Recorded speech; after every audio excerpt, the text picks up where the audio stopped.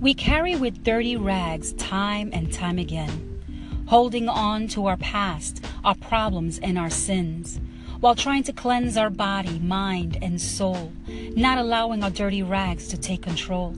But the truth of the fact is we are weak, unable to do it on our own, and in God we need to seek. Or is your dirty rag burnt and filled with soot? Is the pain, sin, and scar a deep root? Addiction, lies, and temptation has a hold on you. You've become a prisoner and don't know what to do. You try to surrender and wash all the dark ashes, but struggle because your burnt rag has eaten away like acid. You've grown immune to your weakness and afraid to be without. You have entered in a desperate cycle. You're in a spiritual drought. It's time to let go and let God step in. Surrender all your burnt rags in your life unto Him.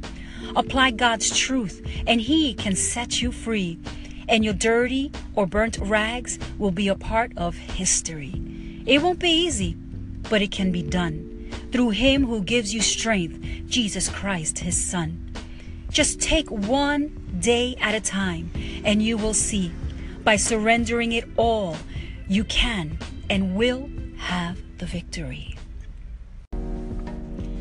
A solid generation is what God called you to be. Young men and women walking in integrity.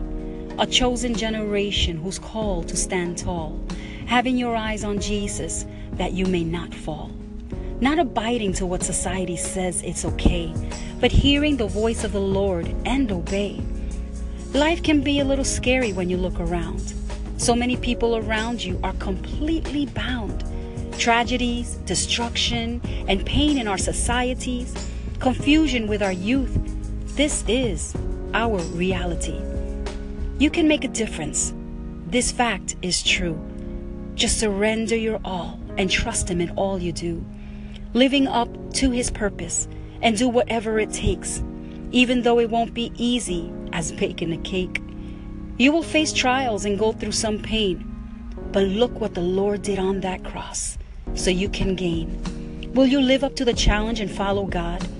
Are you willing to be different and go against all odds? The choice is up to you to answer God's call. Don't let the enemy hold you against the wall.